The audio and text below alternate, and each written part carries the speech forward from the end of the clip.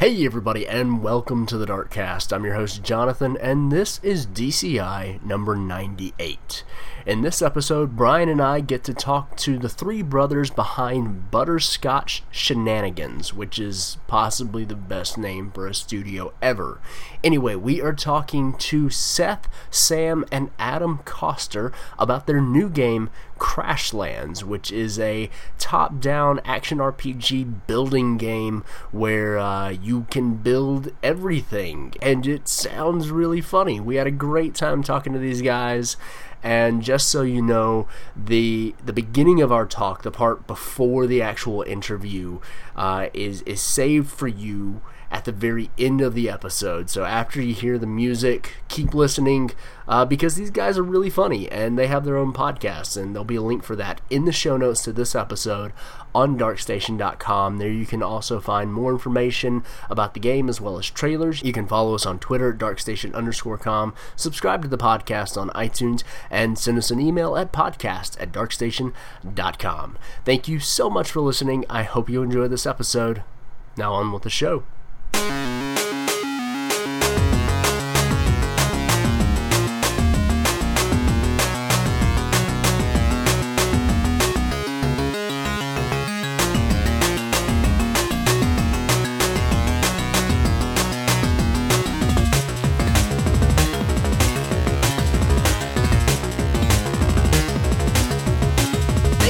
So much for joining us on the podcast tonight. We've got Sam, Adam, and your Seth.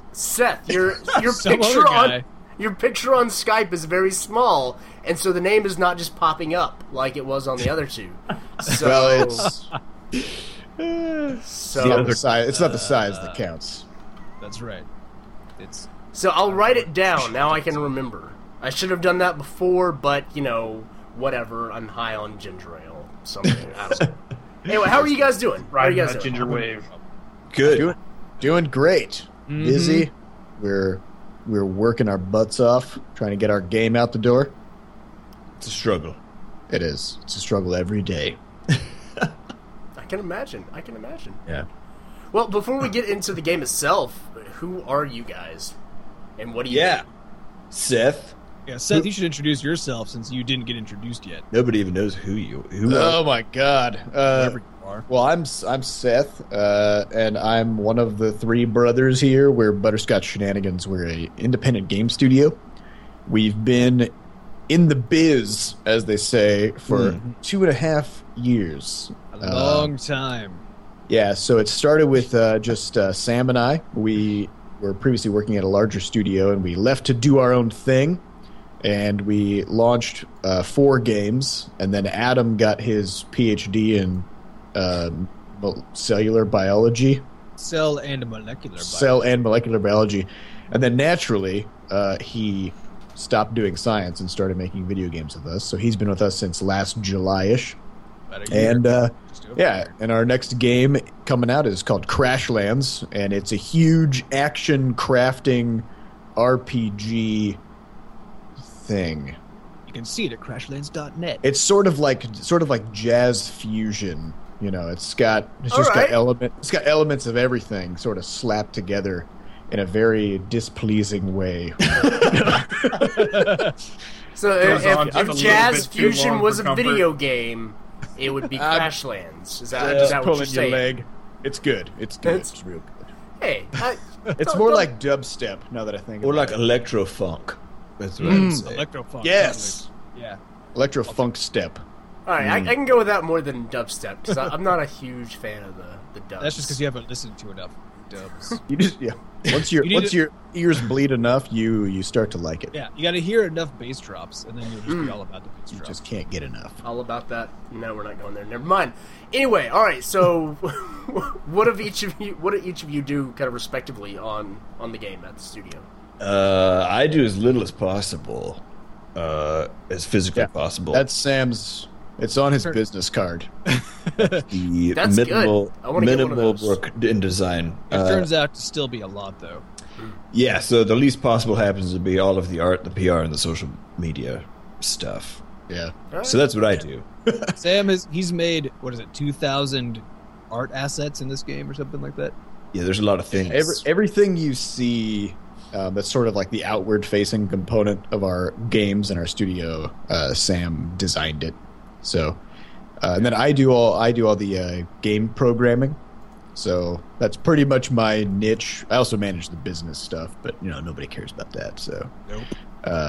So I code the games, and I do all the web development. So we have this thing now in our games called B-Scotch ID, which is this like we have cross game perks, and we have a social network and all that jazz. And so I do all of that website programming stuff, just to bring it back to jazz, Electrofunk.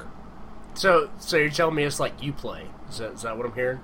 Kind of, except it doesn't suck. That's great. Wait, I've never heard of Uplay. What is Uplay? It's Ubisoft's version of Steam / this thing.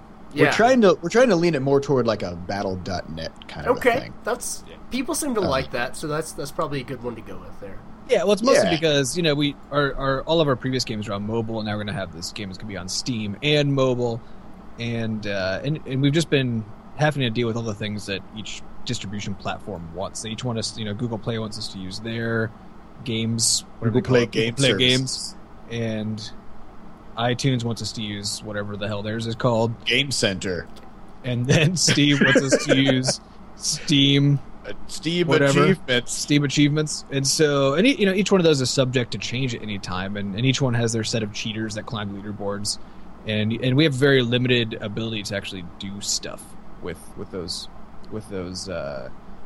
platforms, and so we were just like, fuck this, let's make our own and have it so that we can actually have cross-platform friending and all that kind of stuff. That's a good attitude to have. Fuck this, let's make our own. That is, I think that's where some of the best things are made. Yes, time-consuming, absolutely. The cool thing that's come out of it is that, so with Crashlands, for example, it's going to be on PC, Mac, iOS, and Android. And if you own it on PC and then you also own it on Android, for example, you can play it on PC and then you can sync your save with B-Scotch ID and then you can pick up the same save on your mobile device and just keep playing. So that's something we're pretty excited about. And we wouldn't be able to do that if we just relied on all these other third-party, platforms or whatever. Mm-hmm. So we can do that now. It's great. Nice. Mm-hmm. Yeah. What else does it allow you to do? You mentioned cross-game perks and stuff like that. Yeah, right. Well, yeah, I mean, we were trying to find a way to, we found that basically it came out to like something like 1% of our players played any more than one of our games, which seemed really low because we have a lot of players, we have a lot of people who seem to enjoy it, but they don't even try our other stuff. And we figured it's because they didn't even know that it existed. So we were trying to come up with an interesting, fun, compelling way to tie our games together, so that people would actually have some incentive to go check out other games. Yeah. So if you take if you make it to space, for example, in Flop Rocket, which is where you're trying to pilot a very floppy ship through a cave. If you make it all the way to space, which is like a sort of 8-hour journey for most players. Then you actually get to use... Not 8 hours continuous. 8 hours... Yeah, on average of playtime. Yeah. That's good, because that'd be a long trip. Yeah. And you got to do it in one go. I think it's about 7 minutes for most people. I didn't know you guys were doing the new desert bus. Okay, cool. Yeah. That's fine. Yeah, Flop Rocket Desert Bus Edition. But yeah, we actually pull the rocket, once you get into space, we pull it into... Roid Rage, which is like a game that takes place in space, and you get to control the rocket just like you would control it in Flop Rocket. So that sort of stuff, where we actually get to pull characters in, and we're building a connected universe of all of our games and IP and stuff. Yeah, so story wise and otherwise, yeah. So yeah, we didn't have achievements that actually felt like they did something interesting besides just pop up a little thing that says, "Hey, you got this achievement," where that was the end of it. So these ones actually change the other games when you get them, which is pretty cool. Mm-hmm. I hear somebody dying in the background. Don't worry about it. It's just popcorn. Just popcorn assault. Mm-hmm. But yeah, so B-Scotch ID is sort of our... What we also found was that once we brought that in, then that crossover of players spiked pretty dramatically. Mm-hmm. So once somebody logged into B-Scotch ID... then the probability of them playing another one of our games was 25%. Was it at about 25%? Wow.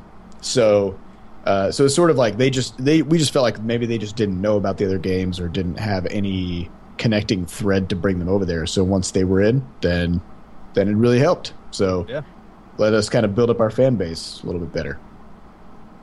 Cool. Yep. Very cool.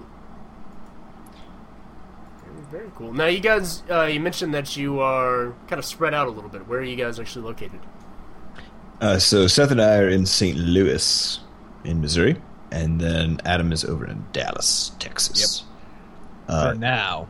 For now. Next year, he'll actually be coming up here, which is going to be awesome. So then I'll be 100% based in St. Louis at that point.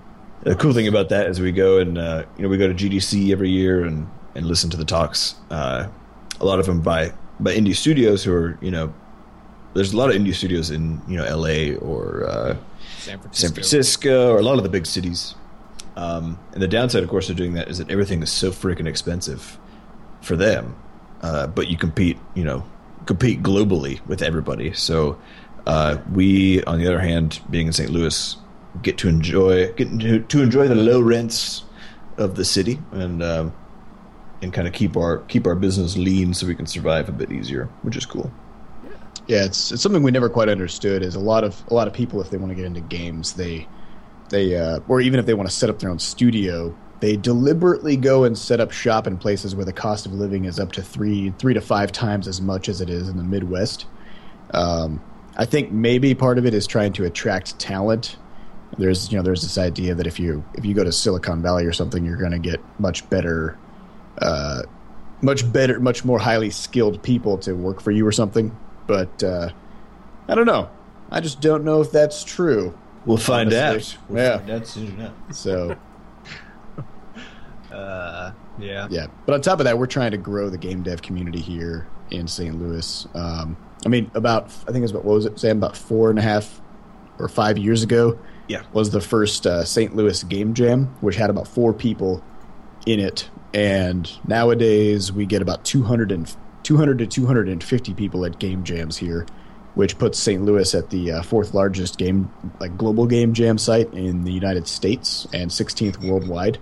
Wow! So there's actually a crap ton of sort of budding game developers here. So that's pretty exciting because we get to be right there in the epicenter of it and trying to, help that grow, which is a lot of fun.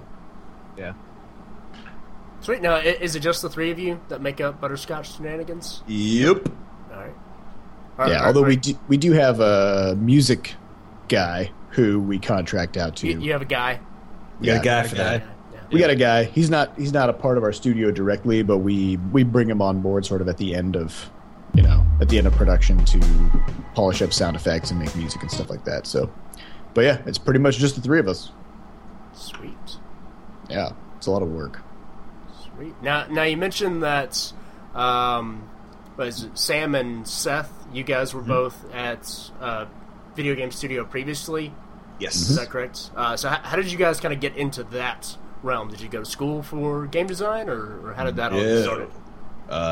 Both of us went to school for other stuff. Seth for much longer, or I guess Adam went to school for other stuff for the longest. I climbed the whole ladder. None of us went to school for what we are currently doing. Yeah, I got a psych degree. And then I'd gotten a job on the East Coast to be a tech consultant of some sort. And then went to a game jam here in St. Louis. And Seth came down for the game jam, and we teamed up and busted out a game in 48 hours. That was hilarious, called Tau Fight of the Gods, which was the precursor to the game that we released the next year, which was our first commercial game, which was Tau Fight 2, The Monocle of Destiny. And we managed to get hired on the spot, actually, just like in the parking lot. So that's how we accidentally kind of... The CEO of this studio here in St. Louis was at the game jam, and he saw what we had made, and so he was just like, "You guys need to come work for me. I will make positions for you." So we were like, "Okay." Yeah, I was in law school and business school. I was doing my MBA and a law degree at the time, so I just left. I was up in Iowa, so I just said, "All right, I'm out." So I left and I moved down to St. Louis and started making games. And if you play the game, so the game that we worked on at that studio was called One Epic Night, Night with a K. Oh yeah. And Sam is the voice of the Knight. So if you want to hear more of his, chocolatey bass. Well, he's also the voice. Was of that the Endless Runner? Yeah. Yes. Yeah. Holy crap! I've actually got that on my phone. Yep. Yeah, so I was one of the programmers on that, and Sam was the voice. Yeah, totally. Yep. Brian, I've screamed at you after a lot of failures. I take it. Yes, many. Yes. Okay. Yep. It totally makes sense now. All right. Now, Sam, are you also the voice on the trailer for Crashlands? Yes. Okay. Yeah. That's a good trailer. I'm just gonna say. He's the talent. Thank you. Yeah, we don't have any money to hire real voice actors, so we were like, well, Sam's made noises with his mouth before. We'll just sign him up for that. Well, the great thing about the trailer was that so you can hear Sam talk now, and you know that this is just what he sounds like. And so if you listen to the trailer, you're like, oh, he was almost just talking like his normal voice in the trailer. But we still get all these inflected. Yeah, we still get all these comments on the trailer with like, man, this narrator is really just trying way too hard. And I'm like, fuck you. Yeah, fuck you. This is just how I talk. That's my voice. It's just me. It hurts. And actually, we got that comment on there's a lot of the reviews of One Epic Night as well. They're like, this narrator is just way over the top. This is just ridiculous. What the hell is wrong with this night? Nobody talks like this. Yeah, right. So that happened a lot of times. Yeah. Story of my life. So. All right, so outside of Sam's ridiculous narration, what's Crashlands? What is he actually talking about in that trailer? Because there is an awful lot of craziness and some simple building mechanics. Yeah, so we much like finger painting, I hear. Yeah, well, all of us are big fans of the crafting genre in general. So Terraria, Don't Starve, Minecraft. Not necessarily a survival, but crafting. Yeah.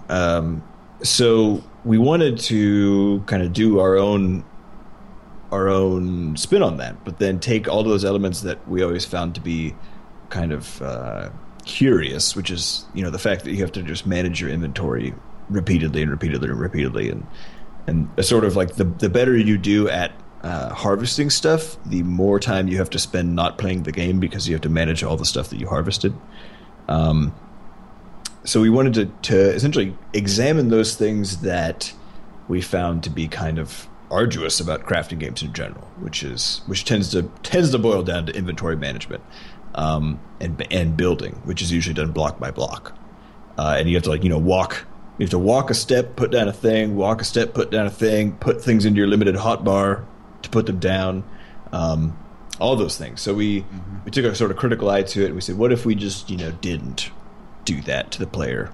What happens? And it was really cool because when we embraced the genre and then sort of step back from what people have done before, as opposed to just doing the same thing, rinsing and repeating, we found there's a lot of other room for really fun design mechanics because of those changes to the building and the crafting and making that easier, just kind of less of a pain in the ass. It made us that we could do more stuff with story, which is actually going to be a big component in Crashlands, which is a big differentiator from Don't Starve or Terraria or Minecraft, where there isn't much of a story. They're just like, you are in the wilderness. Yeah, and that kind of happens in almost every crafting game nowadays. Is they kind of they set up all the systems and then put you into the world. And part of the fun, of course, is figuring out how the systems work, figuring out those sorts of things. But a lot of times, and I don't know if this happened to you guys, but it took me like 2 years to actually play Terraria for the first time because every time I hopped into it, I was like, I don't know why I'm doing anything. Yes. I mean, my feeling with Terraria and Minecraft was that those games are fun because you play them with other people, and so you together you come up with a project that that can exist because the game is there. The game is the environment in which you get to make up your own games. But if you play it by yourself, at least for me, I can't play those by myself. unless I've been playing with somebody else and we have a goal that I can continue working on, or something like that. It kind of spins you into an existential crisis where you're like, why am I putting this block here? And then what am I doing with my life? And you're like, oh god, the sun's just going to explode in 5 billion years anyways. What's the point? Yeah. Well, this is something that we found. So we made a game called Quadrupus Rampage. I think it was about 2 years ago now, and it's something that we have started to call the Pete effect, because Quadrupus Rampage, it's a roguelike brawler where you dive down into the depths of the ocean and you basically just beat the shit out of marine life. But like Aquaman the Simulator. in a sense, You don't get to call. Actually, I guess you do kind of get to call fish to your. You get to have pet sharks and stuff while you beat up eels. So one thing we found was we made Quadrupus, and it was mechanically tight and the combat was good and everything. We sent it off to reviewers, sort of like for previews, and they were like, "Well, this is fun, but I can't really see myself playing it very long because I don't know why I'm even doing any of this stuff. Like, why am I murdering every fish in the sea?" It's important. To be fair, it does sound like a lot of work. The point of all video games is kill everything. Kill everything. Well, and so what we did was we added this villain named Pete, who at the very beginning. So we just added a little cutscene at the beginning where Pete comes in and he's basically like, "I'm raising my fish creatures from the sea, and they're moving up to the land to take over the land." Which, of course, if you think about it for like 4 minutes, they're not going to do very well up there, right? But you don't need to think about it for 4 minutes, because then you just get thrust right into the action. Right. Because then there's a sort of emissary named Grubby, and he's like, "Oh no, you got to stop this." So then we added some sort of like a series of boss fights where you fight Pete as you get further and further down to the depths, and he gets harder and harder. And you beat him up a little bit, and then he runs away, and then he gets some new weapons, and then the next time you fight him, the boss fight is harder. So then we put the last Pete fight super deep down at 1,000 meters, which is about 100. That's 100 levels down, and then all of a sudden the game just completely changed in the way that it felt, because you had a very good reason to be doing what you were doing, and it made everything way more fun. So the weird thing about crafting games is that for whatever reason, just the concept of going out in the world and harvesting stuff and crafting, that in and of itself is compelling enough that most crafting games don't even need a story. But we figured if we threw a story in there, then even better. It would be even better. It would help the people who can't get past the I should fight fish. When you give them hey, fuck Pete. Right. That's the way. Yeah, you bring everybody together for that. Yeah, it would be kind of like some motivation. Absolutely. Like I'm playing Minecraft for like 24 hours. You're like, all right, I have scoured this land before me. I have built this tiny tower and this huge shaft of emptiness. I'm done. Yeah, I guess a good comparison would be like if you were playing Diablo, but there was no Diablo at the end, right? Yeah, and instead it was just like, you're just going to progress through all these different lands murdering zombies. The gameplay is great, but it would still be fun for most people, but a lot of people after a little while would just be like, what? Why am I doing this? And then it would stop. It's a funny thing about humans, we need reasons for things. So I think part of that was essentially one of the other impulses with making this game in particular, was that we wanted to take the crafting genre and hopefully crack the door open a little bit for people who necessarily haven't, like you said, Brian, who don't necessarily get into a game just to build a tower in the middle of nowhere for no reason. Rare is the person who looks at a cusp of trees and says, "I see an enterprise before me." But sometimes you have to give people a blueprint. Exactly. Yep. Exactly. Yeah, but the cool thing about that too, so we have this pretty elaborate questing system in Crashlands where we can build all kinds of branching stories and pretty much do whatever we want with it. So we get to tie the questing and the story into the crafting. So a lot of times it'll be, you'll need to do something for an NPC in exchange for a recipe or a schematic that'll allow you to build some kind of tool that you can use to progress to the next tier of content. Or you'll need to talk to an NPC and figure out how to build something that they need and then deliver that to them. So it's all very interconnected. So it's been pretty fun. We're still in the midst of building all those story elements, but it's coming along very quickly now. Yeah. Which is good. So who is this person and why am I building?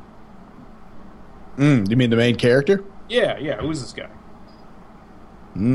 Should I? You want me to take it? Yeah, go for it.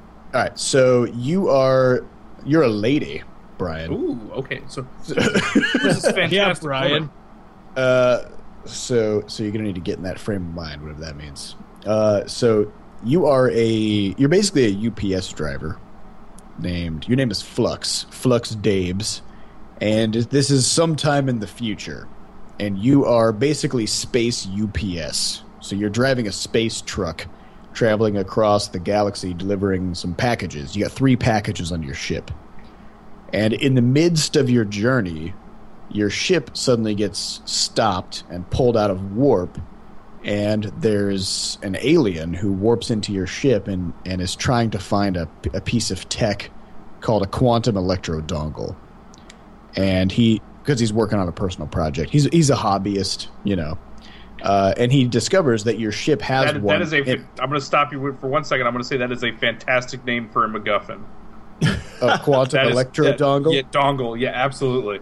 Well, it's an electro. It's better than a regular dongle. It's electrified. Yeah. You wouldn't want to use a regular dongle where this electro dongles go. Yeah. So this villain, he rips the dongle out of your ship, which causes your ship to explode. As usually happens when the dongle gets ripped out. Yeah. It was a really important dongle, and then you have to round up your 3 packages, and you have a little robot companion who's basically a hovering pallet. So you throw the packages onto him. His name is Juicebox. You throw the packages onto him, get in your escape pod, and you crash on the planet. And now all of a sudden, you have to figure out how are you going to complete your delivery, because you don't want to lose 5% off your pension, which is what happens if you fail to make a delivery on time. It's extremely important. Yeah. So you need to sort of make do and figure out. You have no ship. You're stranded on an alien planet, and you need to figure out how you're going to get these packages to their destination. So in the process, this means, befriending the locals, establishing communication with the Bureau of Shipping, which is, that's your parent company, trying to maybe get rescued, or if that fails, build a ship of your own or some kind of a mechanism to get the packages teleported or beamed to wherever it is that they're supposed to be going. So basically, I mean, at its core, it's just a story of a regular average person trying to do their damn job, and shit just goes sideways. So this is Die Hard for space truckers. Yeah. Yes. Yeah. Okay.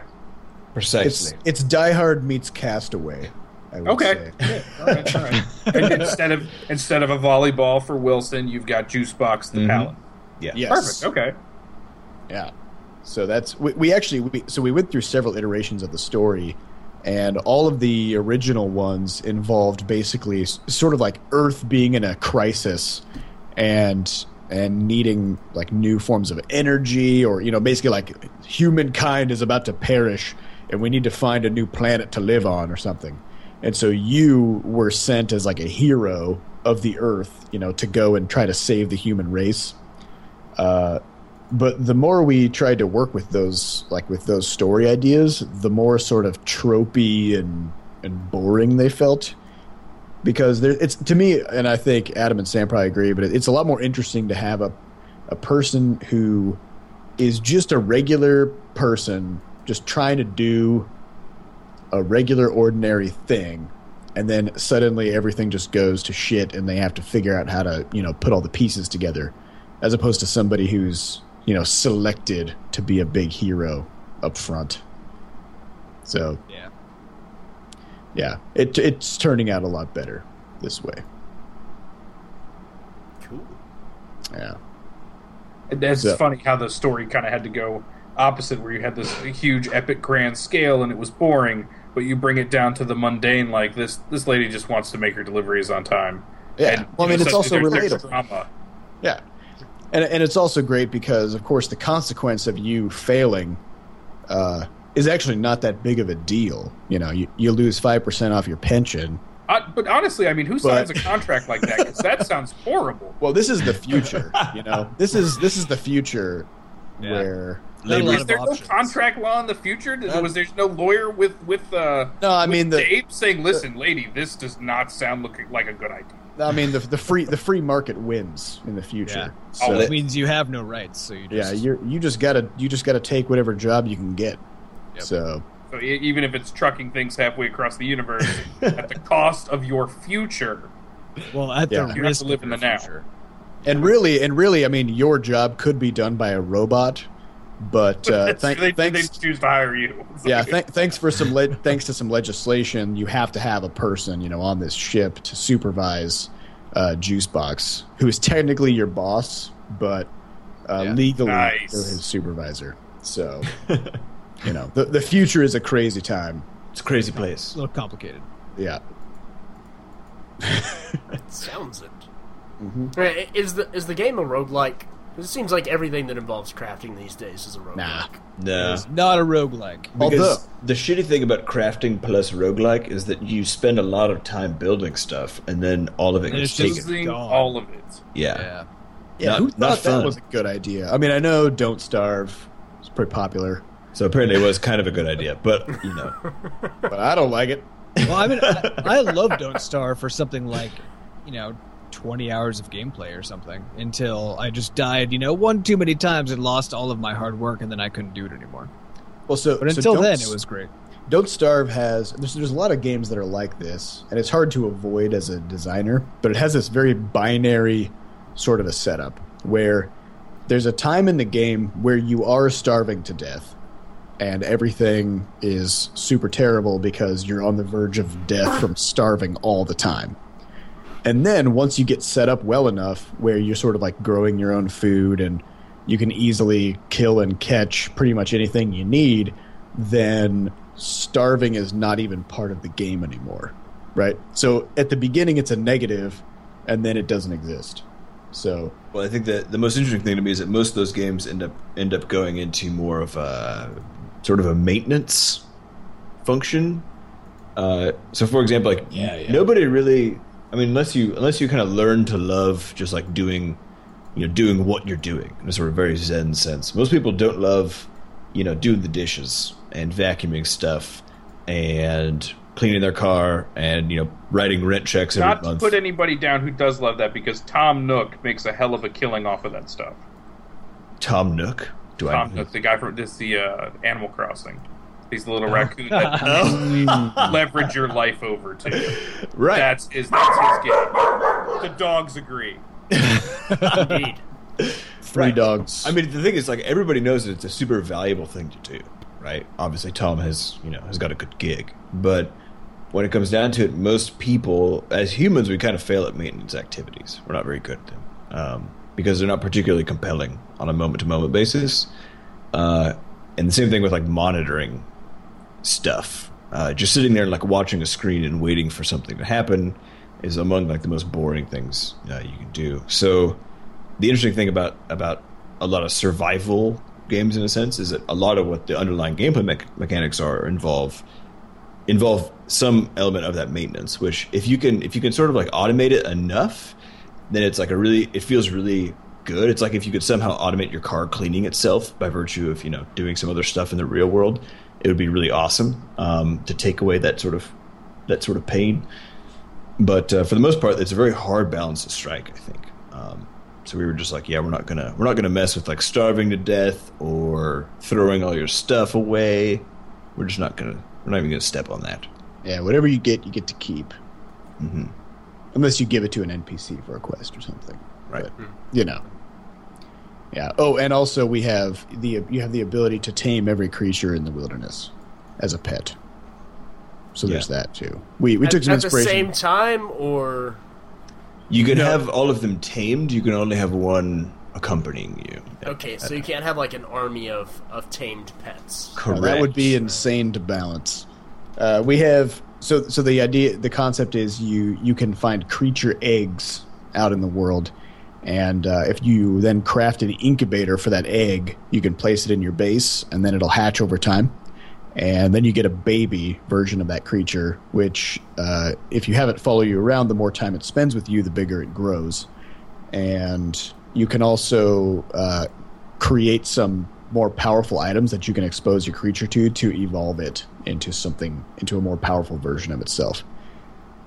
I'm pretty sure we're the first game to ever have that concept of like a creature evolving. We're pretty excited about it. Definitely. Better versions, yeah, totally. That sounds. That Never sounds been seen fantastic. anywhere before. Yeah. I am pretty sure you're probably the first people who have thought, hey, let's put an egg in the oven and bake it, and out pops a baby. So, That's how it works. I mean, surprise you know, yourselves on the thankfully, fact that- you know, that's good because if I had to go to another kind of like breeding center that was run by an old man and his wife who at no point in time actually watched the animals I left there and let them get it on with whatever frequency they did to create eggs, and then we're like, oh, hey, I don't know what happened. Here's an egg. Here's just an egg Yeah. Right. of some kind. And then for some reason they tell you afterward, they're like, all right, you can take the egg now, but you're gonna need to ride a bike up Yeah. and down this road for like a good It sounds 15, like some 20 kind minutes. of an ancient, like, mystical tradition that nobody actually knows why they do it, you know? Maybe they're not human at all. Who knows? Who, the bikes? the Bikes? Yeah, the bikes. eggs? The bikes are certainly not Bikes. human. The eggs definitely. I appreciate the A lot fact of that they things in think this story aren't you- human, Sam. Juice box is my boss, so you know that's You it gotta is what do it it. is. We deal with the future. Live in the now. Damn right.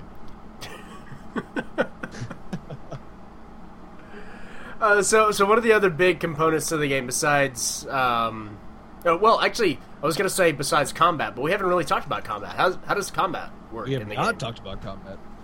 We've Adam, talked you about wanna- crafting and baking eggs, but when, Yeah, well, when you that- I need mean, to that was go the other collect thing. stuff, like what do you do? Yeah. The other thing about crafting games is that they tend to be, you know, it's all about the crafting, right? I mean, that's always the major focus. And even when it's a survival game, it's still really all about crafting and then not dying, as you know, are kind of the two parts. But if you take something like, you know, Minecraft in the way that you combat things in the world, there's a handful of enemy types. You mostly just try to hit them, and with your one or I guess there's like 3 weapon types, right? And that's it. And there's not a lot of depth to combat in those games.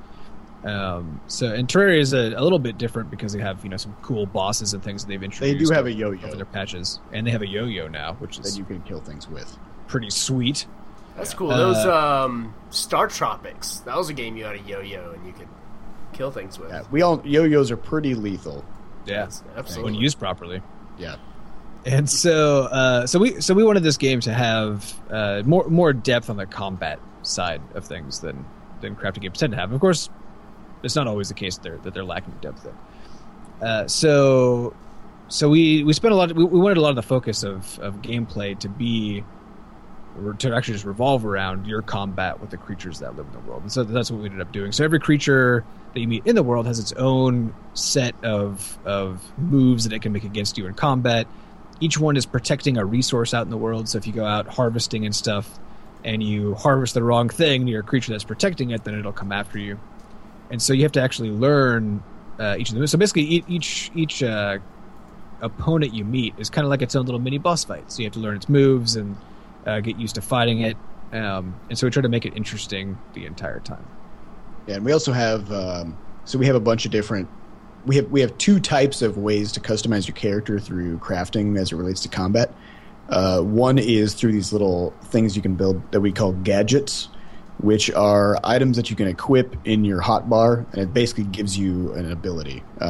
So, like, one of them is called like the space-time folder, and it's literally a folder full of papers, but it also folds space-time, and it allows you to teleport somewhere else in the world, or I should say somewhere else on screen, and it has a short cooldown on it. We also have the stunning mirror, which is a little hand mirror that you hit something in the face with, and it stuns them for a few seconds.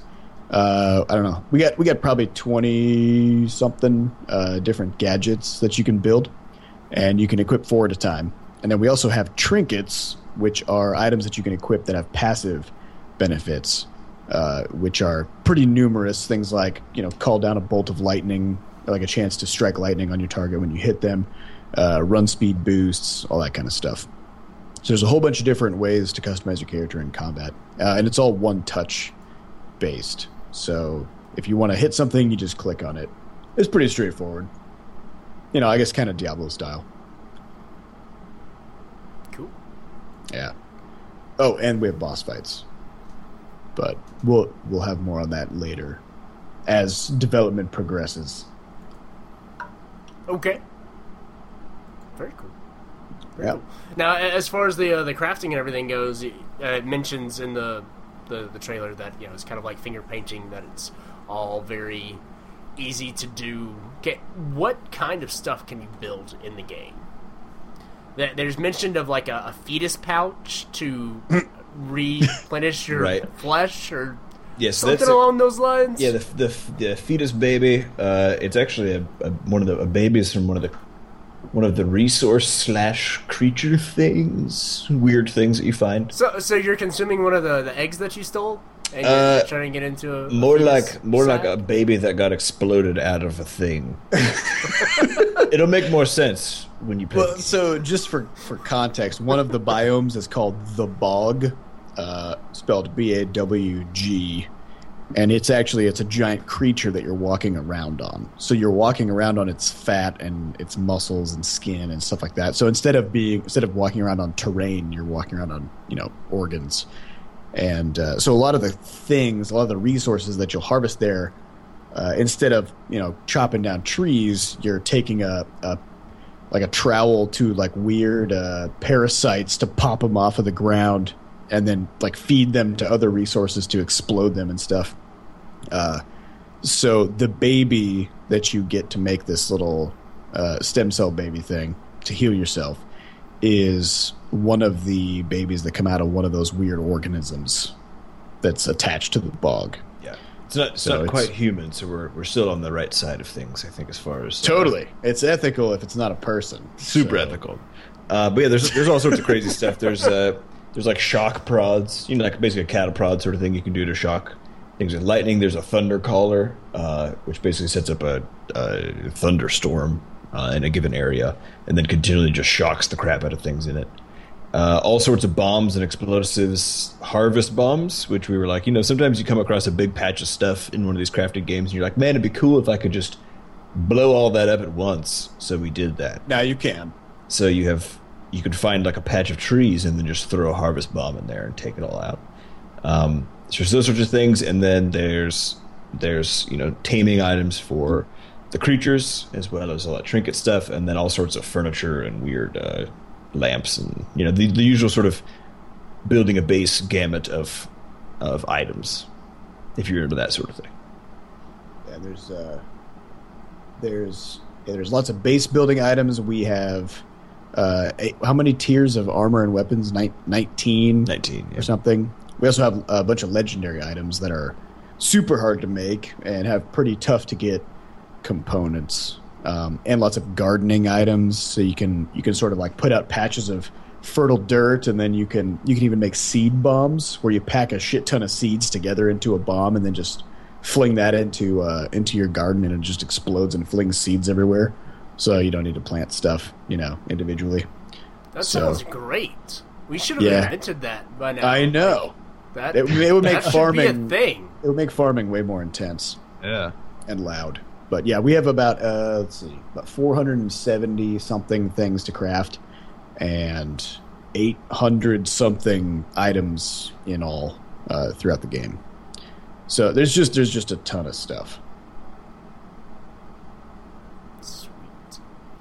Is there like a book in game that I can flip through that I can go, okay, yeah, that's how I make this? Or am I required to remember all of this craziness? No, you have to memorize everything, and we don't tell you. You also have to to discover every recipe by random happenstance.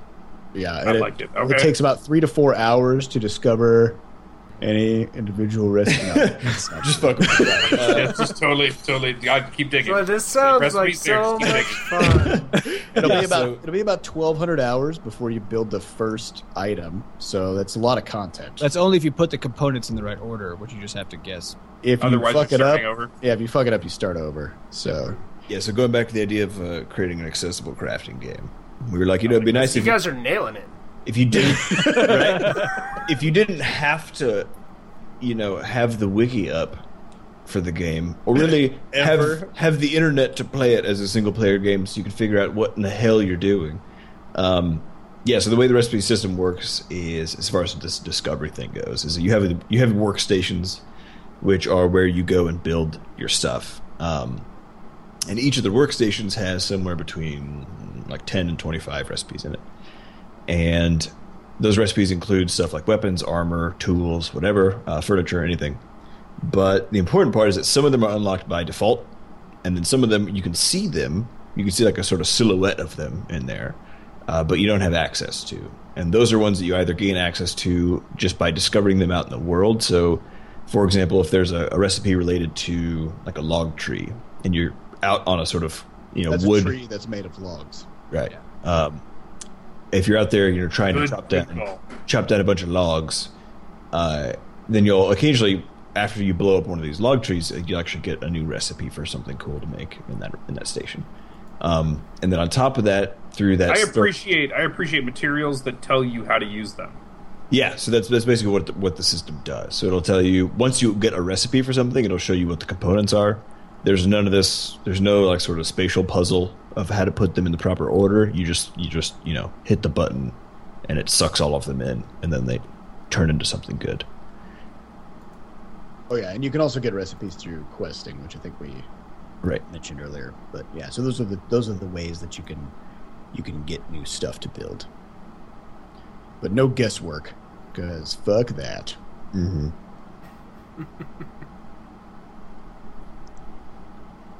Sweet. So, how does everything work as far as the transferring between devices? You mentioned that stuff syncs with the B-Scotch ID, but if I'm playing the game on PC and I just built this amazing base out of baby fetuses, sure, as you are wont to do, common practice. Exactly. But I got to go do stuff, and so I take my phone with me. It's all just there. How does that work? Go to the bathroom when you say do stuff, but that's. Yeah, it's our hard day of building a house out of baby fetuses. Somebody will need to go to the bathroom. Yeah, it's our understanding that our players do only two things, which is play video games and poop. Yeah, so sure. We need to be there at all times. We need to make sure that we're there while they're pooping. So yes, I need to go to the bathroom. How do I access my baby fetuses? Right. We're not sure yet if it's going to be a completely automated thing or if it'll be you have to like say you want to do it, and that might also depend on whether you're on mobile or PC, since mobile users might want to have the option of consuming data. But in general, it'll be very easy, where either you'll go to the pause menu or it'll just happen automatically, where your game progress will just be being synced to our servers. So either you just have to tap a button and wait a few seconds, or you won't have to do anything at all, and it'll just be on the web. And then every time you boot up your game, it'll then check our servers to see if the version that the game has locally is more or less up to date than the one on the server, and then it'll download it if it needs to. So it'll actually be a very straightforward thing that'll be very easy to do. So theoretically, I could have this on Android, an iPad, a MacBook, and a PC. Yeah, and totally. Have the same world. Yes. Across all platforms. It is. Okay. It is the exact same game across every device. Yeah, it's exactly the same. No corners cut. So that sounds difficult. A world builder with a Diablo-esque combat makes a lot of sense on a PC where you've got mouse and keyboard and all that kind of fun stuff. How does the game actually work on a touch It actually device? works great on a touch. So we came from mobile, right? So that's where we had to spend a lot of time. This was originally designed as a mobile game. Yeah. Okay. Exclusively. Before it got out of hand, we realized, hey, it's now big enough we could call it a real game. A real game. A real game, also known as a PC game. That's a PC game. So the I mean, every aspect of the design is centered around being able to play it using touch. And so, the UI elements are big. There aren't very many of them. All those cool things like not having to do with your inventory and all that kind of stuff were actually originally inspired because of how much of a pain in the ass it is to do that stuff on a touch device. Yeah, if you guys have tried to play Terraria on mobile, I think it's a good example of... I've not, because that didn't sound like the best. Yeah, exactly, right? I mean, no one's really done a crafting game from the ground up with touch in mind. Yeah, Well, most even- things port to mobile instead of Even Don't Starve, which is, you know, a lot of the similar kind of gameplay, which is a lot of just like click on stuff. You know, they just released their Pocket Edition, but they only released it on iPads because they're like, well, technically, you know, it would take too much of an overhaul to make this work on a small screen. But ours was designed to work on a small screen from the get-go. So, Yeah. yeah. Again, the reason So that it- Don't Starve doesn't work is because of all the inventory management you have to do. Right. There's just too many Yeah. slots you have to click on too much of the time. But it works actually very well with touch. And actually, sometimes, in some ways, I prefer it on touch. The one place where I don't is during combat. Once you have a lot of trinkets and gadgets and things, because then you can use keyboard hotkeys to have a more to get quicker access to your stuff. to get quicker access to things, which you don't have if it's just a single touch interface. But other than that, actually, in a lot of ways, having a small phone where you can use your two thumbs to tap on the other side of the screen is actually it's actually very fun as a way to play the game. So surprisingly, it works perfectly on both. Yeah, and I think the painting style of build mode is it feels just, it's like, and on a PC you're still using a mouse which is off the screen. You're not obviously rubbing your mouse on your monitor. But the interesting thing, Don't do that. yeah, don't do it, kids. Don't do that. That's what I've been doing. Is that The Wrong.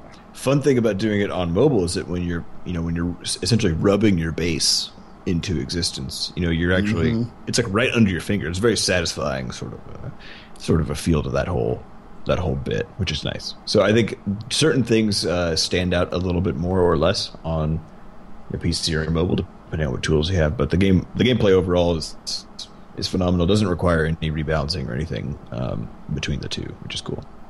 Oh, and another thing that makes us really easy to manage is we just have a lot of resolution options. So if you are playing it on, say, a tiny little iPod 5, you can just tweak the game resolution and it'll magnify things for you and make the UI bigger, so that you can get easier access to stuff. So So you won't see as much of the That's screen, but you can see enough to actually do literally all the things you need to do. And a lot of the game mechanics in terms of NPCs talking to you or boss fights and where the camera moves and that kind of stuff are actually dependent on the screen size. And so if we just make the screen smaller, then it still feels like you're playing the same game, that you have kind of a tighter scope of the world you get to see. right. So it all works. But the other thing that we're doing, which is along with this whole saving thing, is we're using a web tool that I've been developing to actually build story and build all the characters and build all the things that basically gets inserted manually into the world, and we're going to open that up for players to use. So not only can you sync your main Crashlands game across all your devices, you can also go make your own game inside the world of Crashlands and download ones that have been made by other people and sync your progress in those as well. Mm-hmm. That's We think right, it's gonna be gentlemen. very cool. That's right. So is this kind of like a Little Big Planet level of being able to make your own stuff and share it with other people? Never played that. I'm not. All right. I'm not familiar enough with that to say. we haven't I don't- really been on consoles in many years, but yeah, it's basically it's a storytelling tool, I guess I would say. So it allows you to, first of all, there's a bunch of mutators you can do, so you can put things in perpetual day, perpetual night. You can deactivate different aspects of the game. You could just make it into a straight up RPG if you wanted, and just remove the crafting aspect entirely and make it so that players have to find their equipment. You can design custom boss fights. You can build villages and cities and structures. You can create characters and design quests. So it's not going to be stuff like, oh, I've drawn a picture of this, this couch, and I want to put that into the game. It's not going to be that kind of a thing. It's more like using what's in the game. You can just design whatever you want. And So- we'll have a web interface to interact with all this. So it is a web tool. So you just open up a browser and you can go paint an outpost into existence just like you can in the game. And they'll have a web interface also for browsing it. So the idea there is to keep everything completely cross-platform. So everybody goes to the same website, and they're voting on stuff, they're downloading things, favoriting things, whatever, and then you just get to pop open your game and choose among the things you favorited for the game that you want to play at that time. Okay. So yeah, we think it's gonna be cool. There'll be lots of player-created campaigns to play around with. I'm sure people are going to come up with some pretty crazy stuff that we didn't even conceive of as being possible. Definitely. So, but that's the point, I think. Can people put in their own epic voice acting and whatnot, or unfortunately, being on mobile, we don't have like the memory bandwidth for a lot of voice stuff because the audio files are huge, so we don't really. Yeah, right now the game's only 51 megabytes. Yeah. So wow, we got to keep it under 100 for it to be a feasible mobile game in terms of getting. Well, there's that, and also, and a lot of we're trying to keep things, though we like to use profanity in real life and everything else.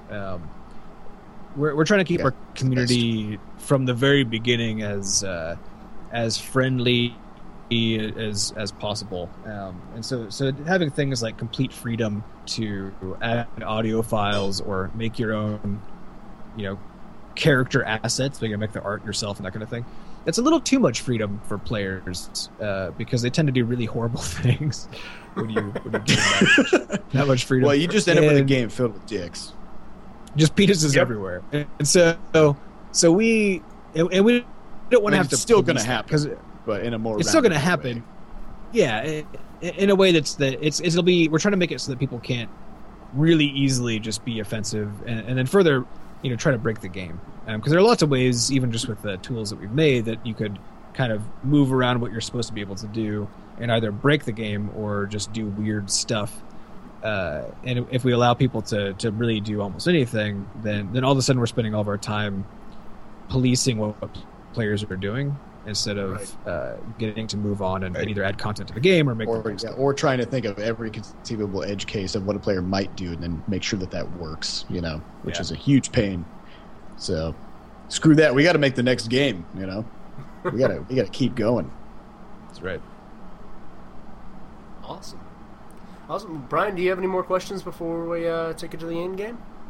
No, we have the end game of questions here, and we will. All right.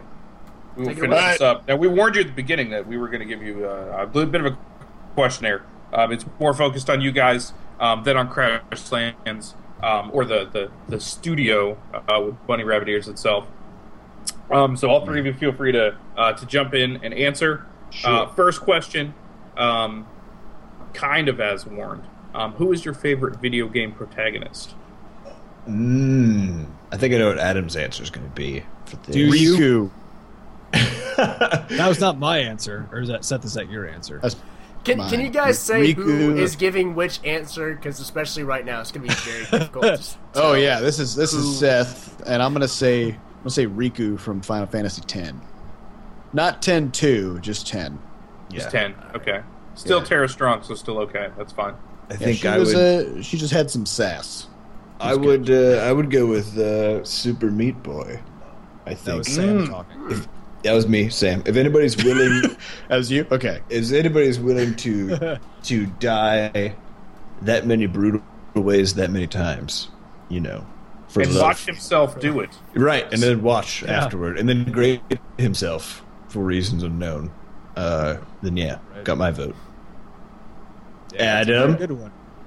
I don't know. The problem is all I can think of is my favorite games. Gordon Freeman. I mean, that's what I would go with, but it's really just because Half-Life is my favorite series of all time. It's because Gordon Freeman isn't really he's not really an interesting character. No, he's like the most boring character that there can be, and the only reason he's a cool character is because you are him, right? And you're actually the one doing all of the cool stuff. So basically, by liking Gordon Freeman, you're a narcissist. Exactly. Nice. Kind of what it is. So I can't really say. All I can really say is what my favorite video games are, because I haven't played enough games where I felt like the characters were really important themselves. Because I tend to focus on really action. But what about The Walking Dead, Adam? Games. I haven't played The Walking We Dead are all because the I don't Walking want to. Dead, much like Gordon I Freeman. don't want to be sad. Yeah, so I don't know. Clementine. Did you guys play The Walking Dead? Clementine was Yes. fantastic. Oh my god. Yes, I've spoken far too much about The Walking Dead on our podcast, so that's, We'll keep it light. yeah. Let's not shed any tears. Oh, Clementine. bye. All right, Brian. Next question. Move this along. We don't want to be sad here. Next time. All right. Next question. Nope. Flipping the coin. Who's your favorite antagonist? Who's your favorite bad guy? Or girl? Favorite bad guy. This is probably too cliche, but I have to go with GLaDOS. GLaDOS is great Channel? That's a good one. from GLaDOS from Portal. Mm-hmm. She's a great villain. She's a fantastic villain. Do you, Yeah. do you prefer GLaDOS as a computer or GLaDOS as potato? Potato GLaDOS is really hilarious, but then she's kind of on your team, which then now she's kind of no longer a villain exactly. That's true. Though once Although she does then kinda she come ends up back into still being power, a villain. she's like, all right, yeah. Yeah. We're done So she, here. Hey, spoilers, man. Yeah, spoilers. Oh, Come I'm on. sorry. Some people haven't played it for yet. those of you, Really goes to the those moon. of you if you haven't. Yeah, that's what I It's still fresh content. would do. That's how Valve keeps you engaged years from now. You know, That's right. when Half-Life 3 is still not out, it's still spoilers. So I'm gonna say, this is Seth again. I'm gonna say Arthas from the Warcraft series. Okay. That motherfucker has a fantastic sort of like fall from grace kind of a story. Like he's a paladin of the light, and he has to commit atrocities in order to try to save his people, and then he ends up going crazy and becoming a supervillain who then tries to take over the world. Yep. It's great. And of course that story was told over the course of like how long? I guess Warcraft 3 came out in 2002, maybe. Right. And then Wrath of the It was Lich like- King was It when was like it 10 wrapped. years. Yeah. It was a some long, ridiculous. long, slow burn on that story, and I think Blizzard did a great job of making a really good villain. Yeah, Sam here. I'm gonna do Bowser. Ooh. Only for the reason that, like, as far as villains go, I mean, there's not much. He's just a villain, you know. Do you think Bowser gets a bad rap? I do. Well, I do think it gets a bit of a bad rap. You know, he's just trying to take care of his chids, his children. And kidnap a woman. Well, I mean, yeah. So I found out the other Want to day make an omelet? that all those kids, only one of them is actually his. Okay, did he steal all the other ones? Because I I mean, don't know if he stole them It or if he sounds like just something uses he them would as do. like some sort of like government scheme to collect money from the Mushroom King. But only one of them is actually his heir, and that's Bowser Jr. I can imagine Bowser in his office, sending off government documents to try to cash in on his Yeah, children. it's a lot of at the end of the tax season when you're turning in the 1099 to all the toads. Mhm. It's a You hard fill out life. that paperwork. It helps to have a bunch of, I guess, illegitimate children on there to just break in that money. Well, think about how many castles he owns. He needs huge That's tax your write-offs. maintenance. Yeah, That's true. He's got a lot of property tax. yeah. I mean, I don't imagine they get much, but somebody has to pay the Goombas. So are you telling me that really, because Bowser owns so many castles, he's just trying to make ends meet to cover his property taxes? I think so, And I that's think sort of the driving force behind all of his... So really, he just needs ransom money. Like he's not really going to hurt the princess. behind all the kidnappings. Absolutely, yeah, totally. It's all ransom money. And of course, meanwhile, he's got, for some reason, he's stockpiled all of his coins just distributed evenly across his entire kingdom, and then some fucking plumber shows up and just takes all of his money, which of course probably Bowser, pisses him off. Bowser kind of- understands diversification in ways that only other people are. He's like, fuck banks, I'm just gonna lay my coins on the ground All over the place. all I'm over going to- this entire continent. Well, but then if he has his Control minions protecting him everywhere, yeah, then it makes kind of sense. So basically, I mean, how could the you Mario expect series on- is a heist game.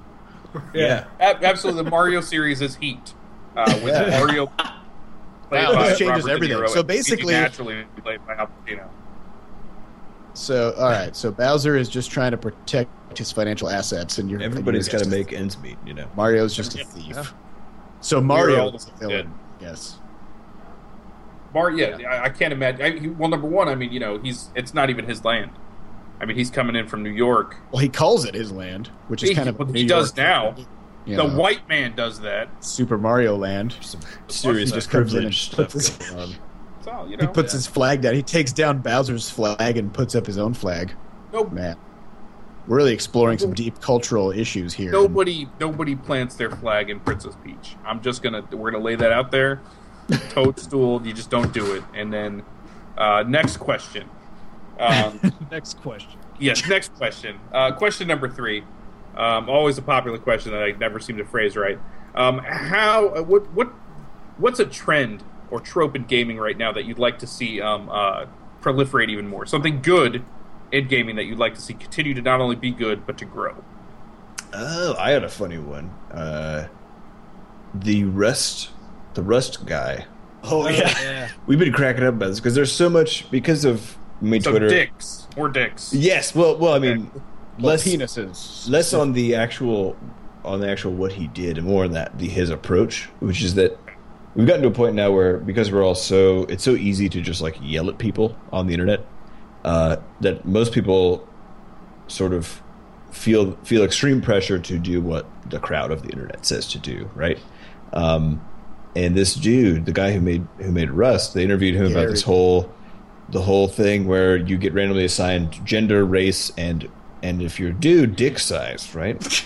And he's like, his response when everybody's, a bunch of gamers are getting very upset about this. And more importantly, it's tied permanently to your Steam ID. Yeah, right. It's permanent. So if you delete your game and re-roll and start over, you're still going to have a small dick on your character if that's just the luck of the draw for you. Right. It's just the way it is. And I think his approach is just kind of refreshing, where he's like, look, I'm the one designing it, and I'm pretty sure it's going to be fun and interesting, so we're just going to do it. And I know it doesn't make you happy, but let's just try it and see what happens. And you might, send me death threats in the mail, but at the end of the day, you might have a tiny little steam penis, so I'm not going to worry about it.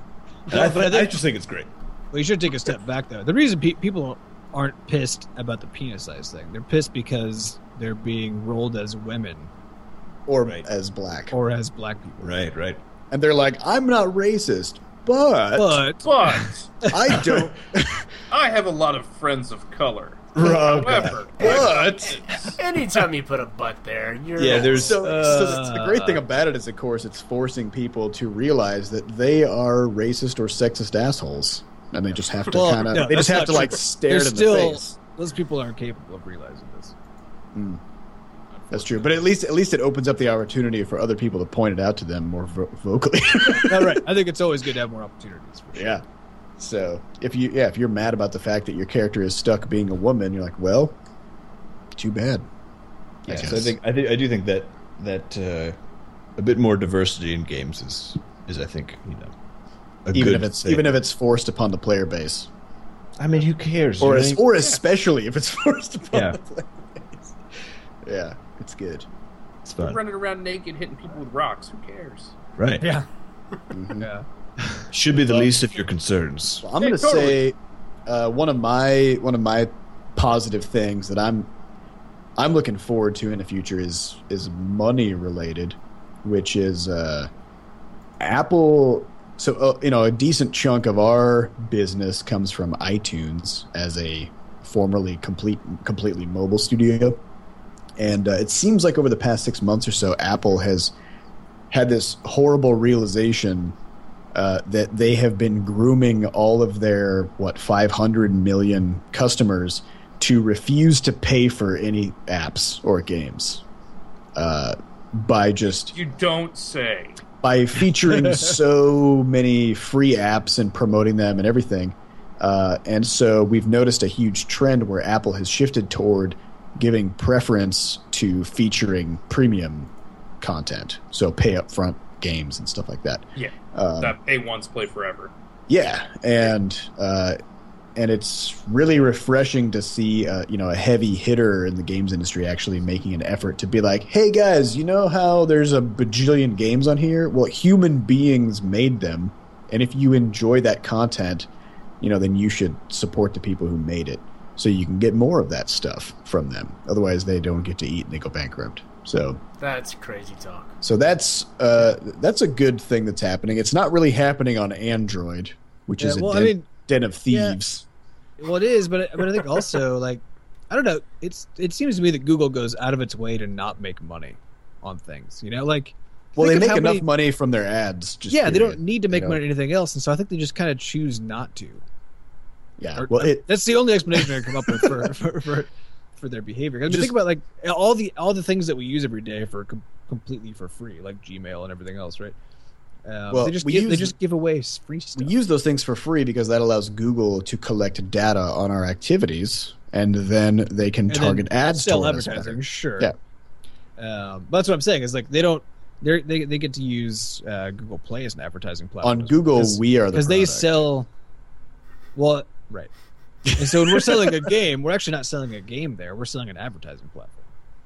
Yes. Right. So it's actually better if we have a free-to-play game there with Google advertisements mixed in. But we're not going to. Nope.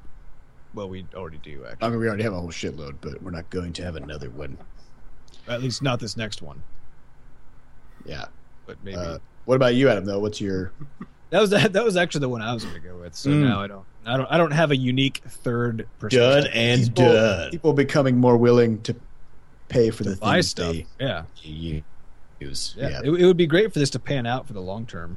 So yeah, I'm all for that for sure. Mm-hmm. That works. So, all right. Flipping that coin, what are some things you just want to see go away completely? I think you've touched on some of them. Mm. Yeah, well, that's actually the question I thought you were first going to ask, and then I was going to give the easy answer, which is still the one I believe, which is, it seems to me that free to play as a thing is permeating the shit out of just everything it could permeate. Everything, even stuff that's not free. Yeah, and on Steam now, all of a sudden, like, I don't even know. It seems like at least a quarter of games that come out are free to play. And I know like sometimes that model just makes sense for MMOs and really large multiplayer games where you just need to have a large player base. Then I can see that the problem is that this just kind of leads more and more into recruiting the kind of people who just aren't going to spend money on games, so that it ends up making that the product becomes less and less and less valuable. And there's also more of it. So there's more, the barrier to entry gets lower and lower. So there are more people making games, fewer people making money off of games. It's just becoming a really difficult place to be. So I don't know. I would love to see free to play just not exist. Yeah, I'm just gonna go ahead and throw my hat behind that one. That's good. That's good by me. That sounds fun. Yeah, I mean we do it like our other games are free to play because we saw no choice because we have to compete. The market says. Yeah. Yeah, well, I mean, we tried it with our first game we ever launched. We launched it as a pay-up-front game at originally $2.99 and then 99 cents. It's about 12 hours of story content. It just fuckloads of things in that game. But we ended up with a 97% piracy rate, and we lost 2/3 of our upfront investment. So we kind of learned the hard way that we had to play by the rules of the market until we were big enough or had a big enough following that we could, change things up. Or that we could afford to have 97% of our people pirate the game, but there would still be enough people left that we could actually support ourselves. Right. Yeah, the trend that I want to see go away is well, I guess I would say two things. One is these weird micro consoles that pose as gaming consoles but aren't really, that are super developer hostile, I would say. Like the Ouya or the Kindle Fire TV. I don't know. We've had just a lot of sort of sour dealings with these groups in the past. And none of them are designed for gaming, but they still try to sucker developers into putting their apps on there, and it just never pans out for the poor saps who actually take the time to port their games. I think the highest revenue game on Ouya within like the first year of the Ouya coming out was it Towerfall? Sam, do you know? And I think it made and I think it made $30,000, which God. for like a that's the highest revenue game on that platform. For a mid-sized dev team, I think it was maybe like 5 or 6 people who made that game. Like that's clearly not enough money to support that many people over the course of a year. Yeah, and of course, hundreds and hundreds of people bought into the idea that they should put their games on there. But the whole thing about Ouya was everything needs to be free, which of course comes right back to what Adam and Sam were saying, which is that idea needs to kind of go away. Yep. Free. Yeah. All right, Nick. Now I'm expecting gold from this next question. You guys have gone to school for completely different things. You have started living your dreams and making games. Is there another profession that, given no restrictions, you would ever like to try? Motherfucking astronaut. I guess Right. no restrictions, though. No restrictions. No restrictions. I'm going to space. That's it. Are you gonna deliver packages there too?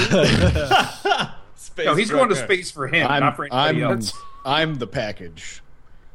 Gonna deliver yourself. It's true. If you're an astronaut, Does he have you're underwear actually that says that I'm the package? That's runs the Senate. You might need to get some now, I guess. That's right. It should say I'm the package and just have a big rocket on there. Yep. Yeah. No, I mean, I feel like we're going to be going to Mars sometime in the next 15 years, and I'd go. All right. I would totally go. I would be down to try something ludicrous like professional playing League of Legends, for example. I think that'd be fun. I thought you were going to say professional Ouija boarder. Professional Ouija boarding. That's the thing, right? That sounds like it involves fire. That's fine. Mm-hmm. Cool. Yeah. Adam? I'd probably actually be a scientist, as I was trained to be. Adam loves science. Yeah, I fucking love science. But it turns out that doing science, just like any other job, brings with it lots of non-science related baggage. Which is bullshit, because after all those years in school, it's like, I just want to fucking science. Yeah, but then you can't. It turns out you got to do a bunch of other stuff. You got to write grants and jockey for your position in the lab, and yeah, well, and convince other people that your scientific discoveries are Sciencey enough. are super exciting. No, it's not even sciencey enough. It's not even whether it's good science. It's just whether it's exciting enough. And which so you'll make some big discovery. People are like, that's true, but I don't give a fuck. Yeah, So- well, yeah. It's not. It turns out that's exactly right. It turns out that doing science isn't about coming up with reasonable answers. It's actually about how interesting your answers are, and which to me that's not science. That's PR. Well, that sucks too, because I remember when I was first learning about science, and they were like, not what you learned it to be. well, but they were like, sometimes, or actually all the time, if you come to the conclusion that you can't draw a conclusion, that in and of itself is important, right? Yeah, and it is. Unless but you're trying to make a living being a scientist. Yeah. You just can't sell that. You can't go, You listen, can't- that grant money? You gotta Sorry. sell it. Yeah, you Exactly. can't keep publishing papers being like, I have no answers. And Yeah. I So, still I don't, guess- and I never will. But here's My- the proof that I don't have any Yeah. answers. Thank you. Here's my money. Yeah, Yeah. you're not gonna get paid Yeah. for that. So if I sadly. had infinite resources where I could just set You'd up a be lab science. and I could just do science, I could just fucking publish it on a blog, then that's what I would do. Oh right, my second choice, coffee shop owner. Yeah. Is that just to get coffee, or Yeah. because you care Yeah, about the? No, I'm not even a connoisseur really. I drink a lot of it, so I figure that would be an easy in. Easy. Just get a big supply. That's true. Yeah. And given no restrictions, I mean that's a viable answer. So astronaut, coffee shop. Those are the So two. maybe you can realize this. You make a lot of money from making video games. In 20 years, we're going to Mars. You set up a coffee shop. First Martian on coffee Mars. shop. Yeah. Boom. I like the way you think, John. I think that's feasible. I can't see why that wouldn't work. No, it's totally. What would you call it though? I don't know. I got 20 years to think about it. Like Java Martian. Figure it something out. like that. Yeah. I think more importantly than what you'd call it, you have to figure out where you're going to grow the beans. Well, you know. If we learned anything from the book The Martian, From you just The grow Martian. them in your own feces. There you go. That's it. I mean, that's true. Sure. I haven't Sure, read that that works. yet, but there was it Red Planet, I think, where as long as you have like an awning, then you can plant whatever you want, and it'll generate enough oxygen to survive. Oh, yeah, awning power. That's Somehow it pulls the 5% atmosphere out of the air or whatever, and Exactly. Just have it. it gets and traps boom. it under the awning. right, Yeah, that's how that works. totally makes sense. Pretty sure. Sounds like That's science, right? Yeah, definitely. Yeah. Okay. Now, are you guys going to go see The Martian? Yeah, totally. I want to see Matt Damon signs the hell out of stuff. Oh man, Yeah, it's gonna be awesome. it's going to be amazing. The book That was was fantastic. that was a fantastic. I've heard the book was fantastic, but that trailer that was like, I've got 30 days. I'm not going to survive this, so I better start doing science. And I'm like, Yeah. fuck yeah, let's do it. The first line of the book is, "I'm fucked." That's how the book opens. It is Dear great. diary, this Dear is diary, not I going to go am well. just fucked. No, it's really good. You'd have to read that book. On a scale of 1 to fucked, where 1 is I'll be okay and fucked is where I'm at, I'm fucked. That's a pretty fine-tuned scale that you've got So, there. There's a lot of room in the middle. Yeah. It's got lots of- Unfortunately, we're just at the wrong end.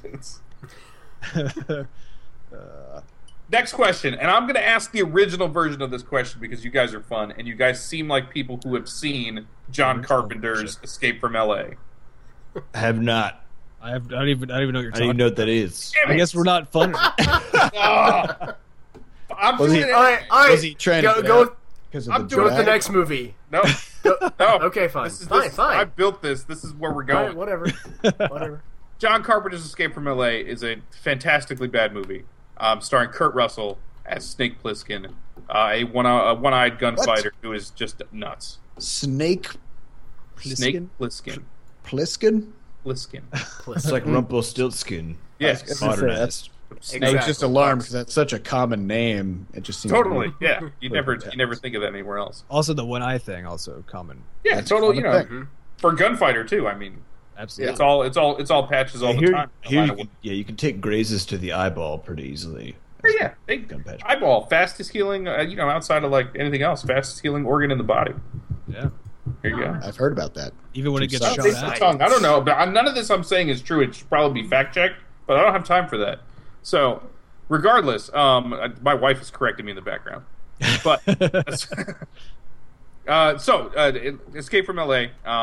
At the end of this movie, this fantastically bad movie, he comes into possession of a remote control that it gives him complete control over a set of government satellites that circle the globe.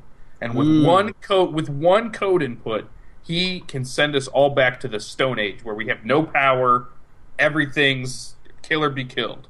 That sounds like the premise to like 1,000 TV show one-off episodes. It probably was. John Carpenter did it like sixth. Yeah. So Pioneers you got to lay that land so that other people can do science on it. can till it.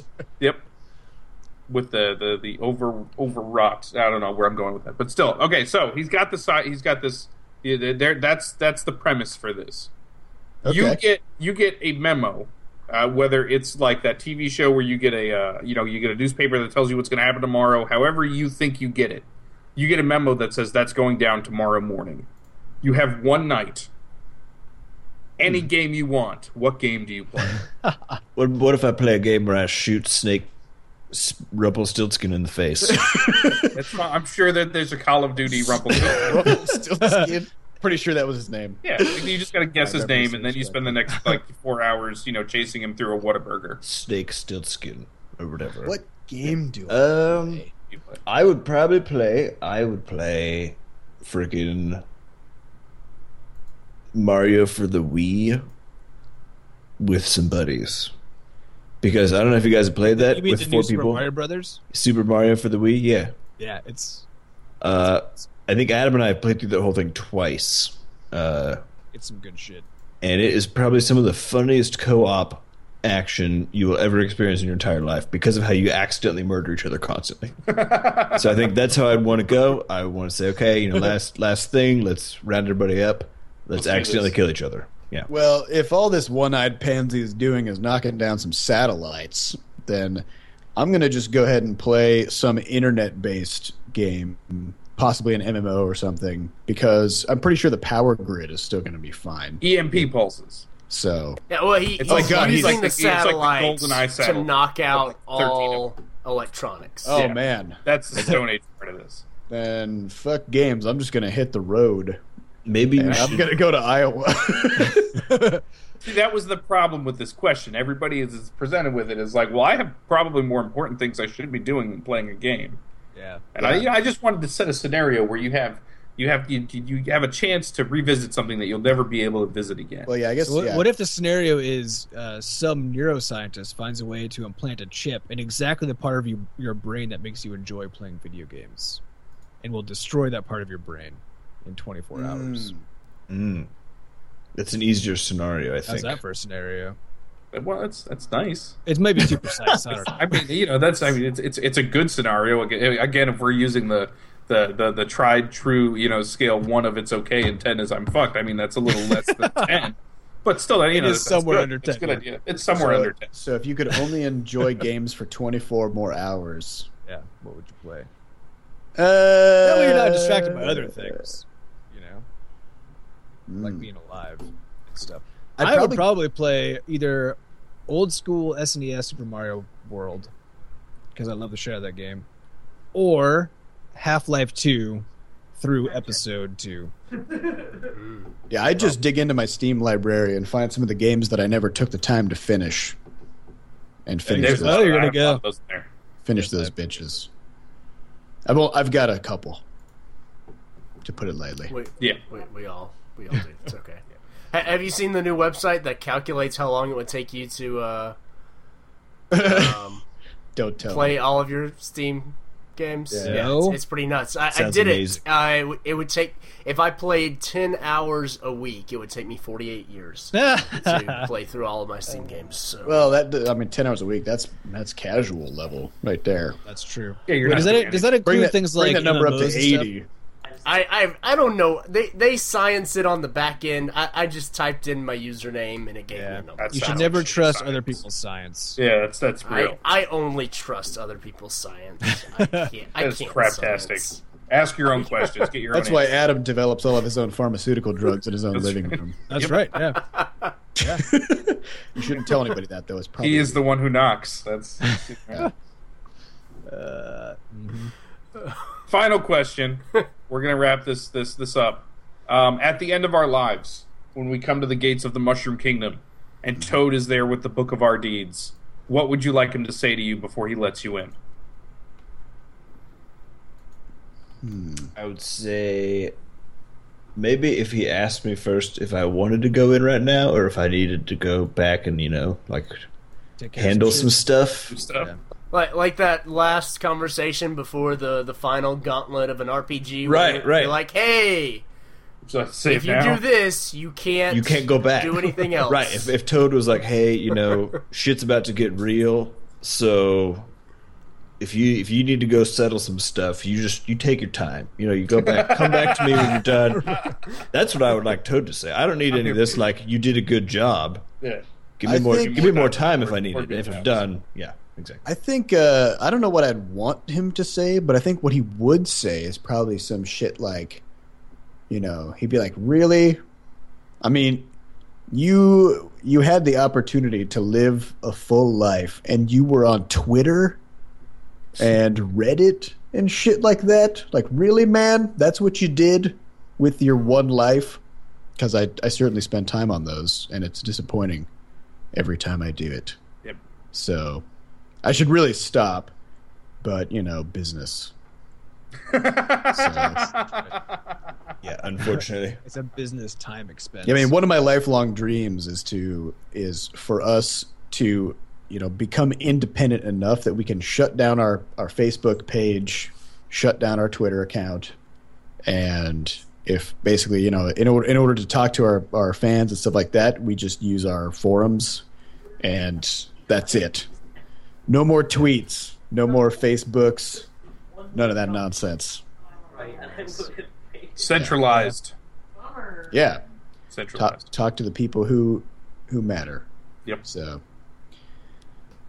Yeah. Well, I guess, I don't know. What I would want him to say is, I mean, given the theme of the question, is that was one life down. You got 2 left by default, though maybe you earned something like 99 more of them by playing that little fucking... Nobody has ever brought up the default amount of lives. Toad would be like, what are you doing here, man? Get back down there. You got you got left. work to do. And if I played my cards right, then yeah, if I went to that little level over and over again where you just mine lives and Yoshis and feathers, so I can go back, start over again, only this time with a Yoshi and a feather, then that'd be a pretty this sweet time you setup. want a magic cape. That's a fair ask. Yeah. So I guess that's my answer. That cape is the shit. Yep. That cape is the shit. All right, Jonathan, we're far out. You need to take us home.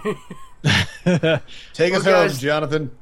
Thank you so much for joining us tonight and talking about Crashlands and a whole bunch of other random stuff. If you could send us out by letting our listeners know where they can go to find out more about Crashlands. Yeah, you Definitely. can head to crashlands.net to not only see the trailer, but get all the written info about it, sign up for a launch day email, or even pre-order it for Steam, PC, and Mac. Yeah. There's no pre-order benefits or anything. But you could just do it. You just get to do it. You have the satisfaction of knowing that you will get the game as soon as it's available. Yeah, that is right. It eases the burden of you feeling like you need to save those $15 for later. You can just spend it now, and boom, It's like, free and clear. Not even what worry about happens if I spend it between now and the launch date, and then I don't have it then to you buy the then game? you can't have the game. So if you have Not it even now, worry. you should just spend it now. Maybe buy 6 copies for your friends. Yeah, That kind of thing. that would work. All right. Well, guys, thank you once again, and wish you the best of luck as you finish the game up and head towards release. And look forward to talking to you again as you head towards your next game. Thank you very much. Thanks for having us.